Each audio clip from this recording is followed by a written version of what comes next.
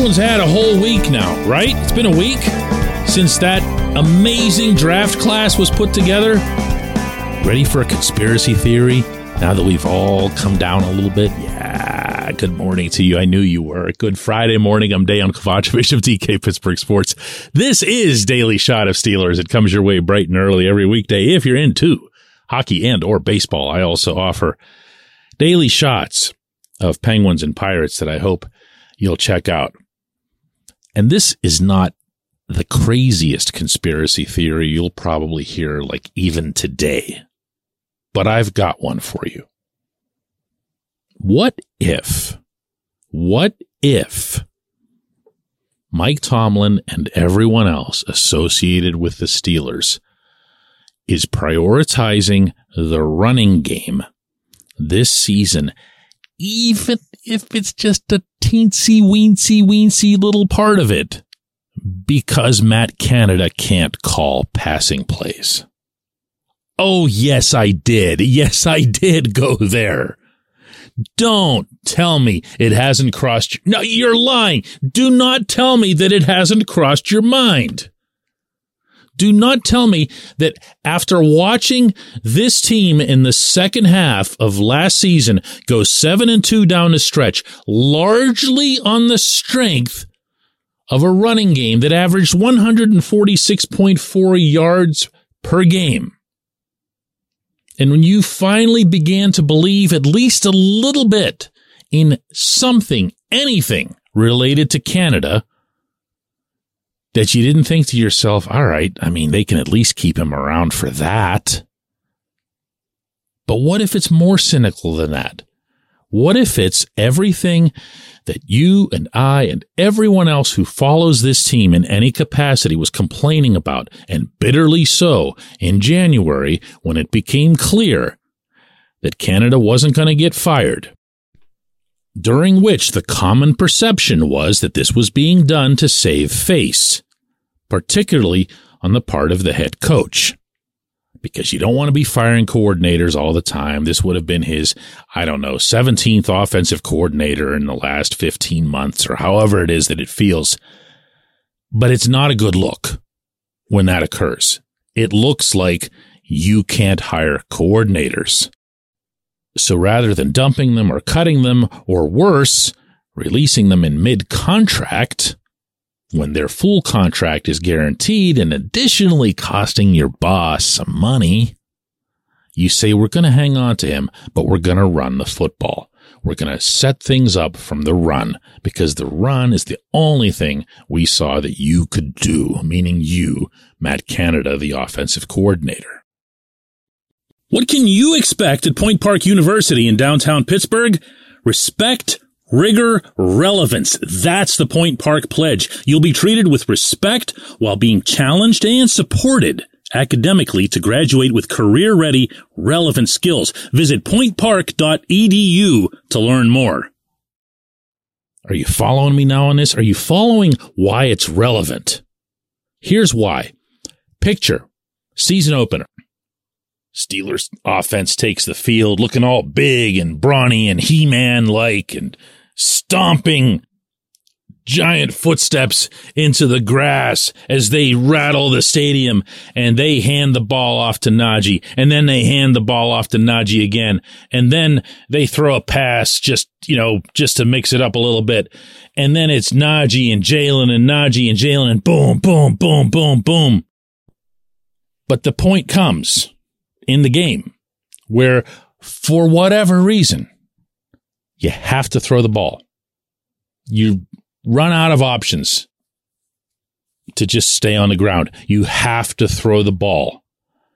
And you see the same routes, the same straight line for George Pickens, the same hook for Deontay Johnson, same lack of imagination, the same jet sweeps, the same nothingness from all of the rest. What happens? Then what are you thinking? Other than fire the coordinator into the hot sun, what are you thinking? Well, I'm going to guess you'd be thinking the same thing I would, which is the only reason they kept this guy around was everything I just mentioned. Everything. And even if I'm the only one thinking this, even if I'm the only one, I hate that I'm thinking it. Because I look at all these other moves that have been made.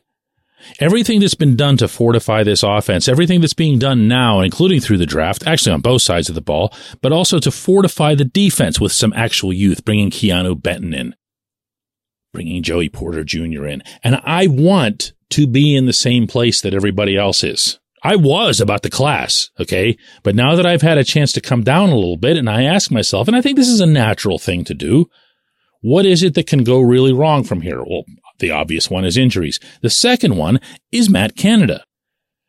So what I hope comes from this, to try to bring this back into a positive direction, what I hope comes from it is that while I will embrace a run-first approach, I think the Steelers are in a great position to zig while most of the rest of the league is zagging. I do see a benefit to it. But I don't want to see it as a crutch. I want to know that given the right situation, maybe the right opponent, that this team will be capable of saying, hey, we're going to throw the ball on you. All right? You can line up 35 men in the box here if you want.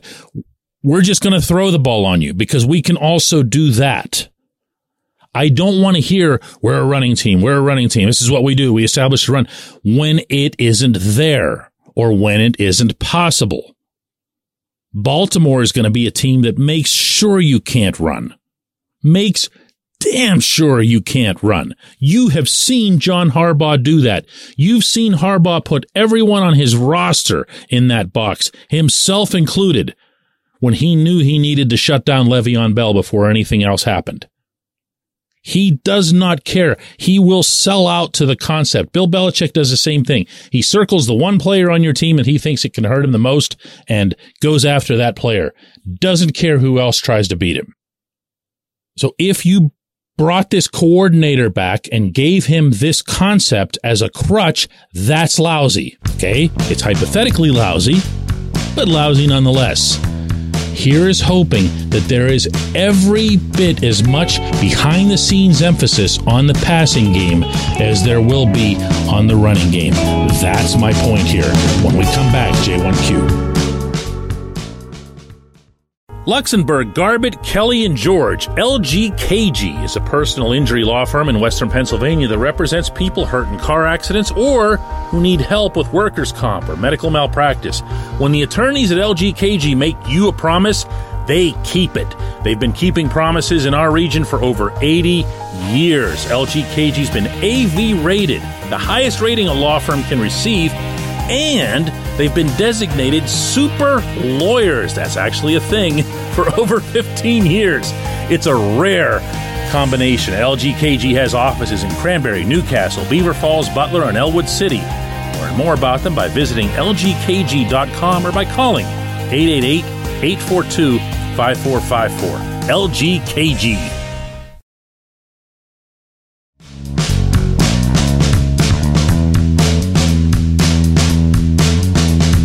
Today's J1Q comes from Joe, who says, hey, DK, can we admit that all of the good things that we generally think of Kenny and all the attributes that make him a good quarterback, not great, I'm not quite there yet, that his weakest skill set, his weakest area, is that there has to be improvement in his decision-making. That's the one area I feel we'll have a difficult time differentiating between whether it's Kenny or whether it's the low-hanging fruit of Matt Canada.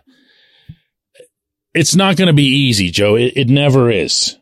It's said all the time on this show and elsewhere that it's close to impossible to pick apart specific responsibility on specific plays when a lot of times there's only two people on the planet who know where someone was supposed to be or what someone should have done, meaning the player and the coordinator, and neither of them is in the business of spilling that out to the public.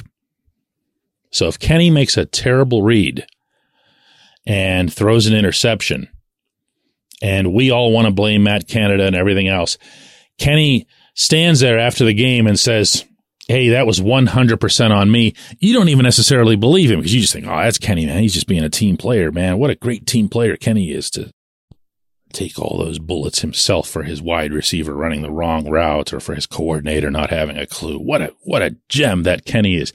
We're never going to be able to know that.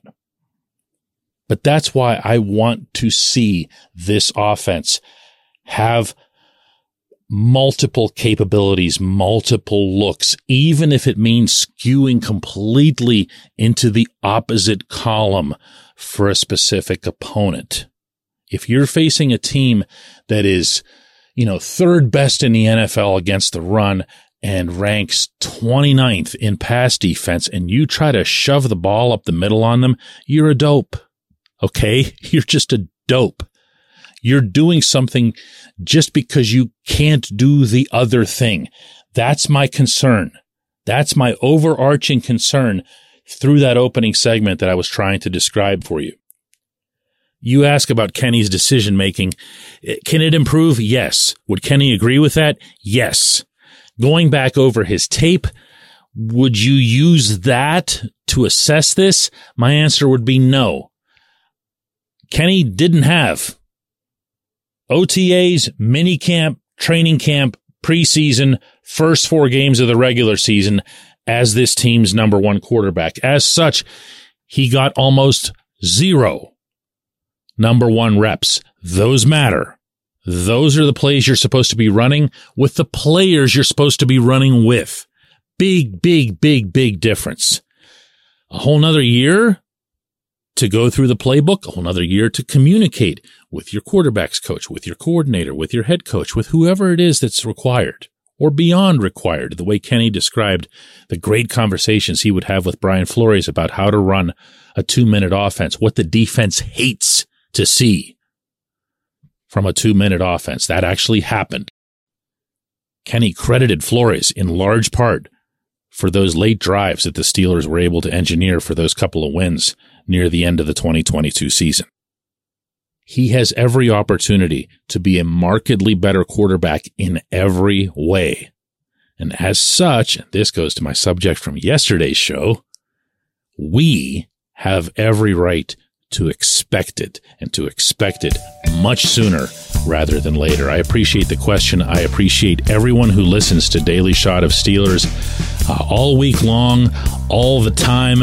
I hope everyone has a wonderful weekend. It won't be anywhere near as eventful as last weekend was, but try to make the best of it.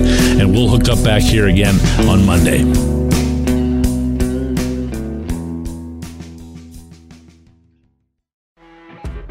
You know when you're listening to a true crime story that has an unbelievable plot twist that makes you stop in your tracks?